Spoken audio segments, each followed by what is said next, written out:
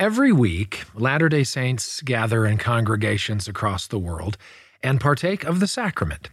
This act harkens back to the Savior's Last Supper, when he commanded his disciples to eat bread and drink wine, symbols of his body and blood, in remembrance of him. In the sacrament prayers recorded in Restoration Scripture, we are likewise commanded to always remember the Savior. Clearly, one of the central purposes of the sacrament is to help followers of Christ remember his sacrifice. But have you ever stopped to think about what it actually means to remember? Is it merely to recall who Jesus is and recount the narratives about his atonement found in Scripture, or does it mean something more? The sacrament prayers come from the Book of Mormon and were directly inspired by the Savior's own words to the Nephites when he instituted this ordinance among them. That being the case, we can better understand how we are supposed to remember Christ by looking at how Book of Mormon prophets used the word remember. According to Louis Midgley, the Book of Mormon uses terms related to remembering and forgetting well over 200 times. Midgley made several observations about remembrance in the Book of Mormon. Remembrance refers to action. King Benjamin taught his sons about how their forefathers suffered afflictions in the wilderness to stir them up in remembrance of their duty. The call to remember is often a passionate plea to see God's hand in delivering his people from bondage and captivity.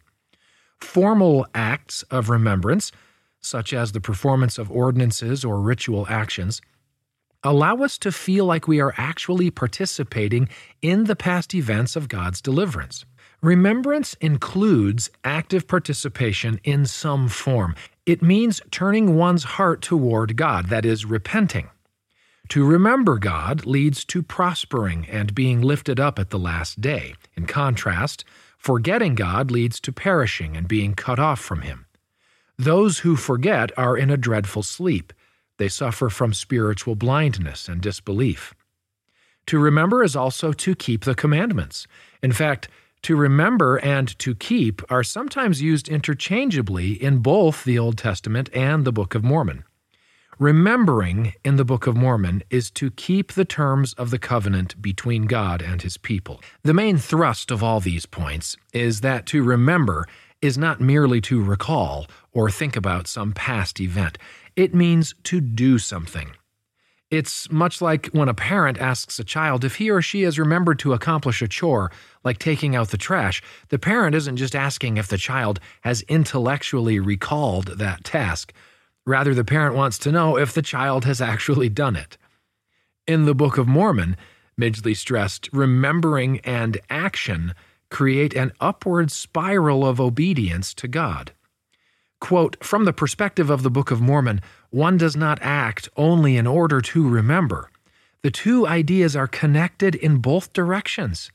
A person remembers in the deepest sense only by acting in conformity with the will of God, and the action then stirs remembrance.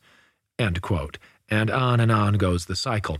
One compelling illustration of this upward spiral is toward the end of Alma, where chiasmus is used to show how remembering the Lord leads to increasingly greater prosperity. Much of this relates to our partaking of the sacrament, which is meant to remind us of our covenants made at baptism and to help us recommit to keeping the commandments. To always remember Christ, therefore, means to not just recall who he is, it means to always follow him, to do the things he would have us do in all circumstances, and to live according to his principles.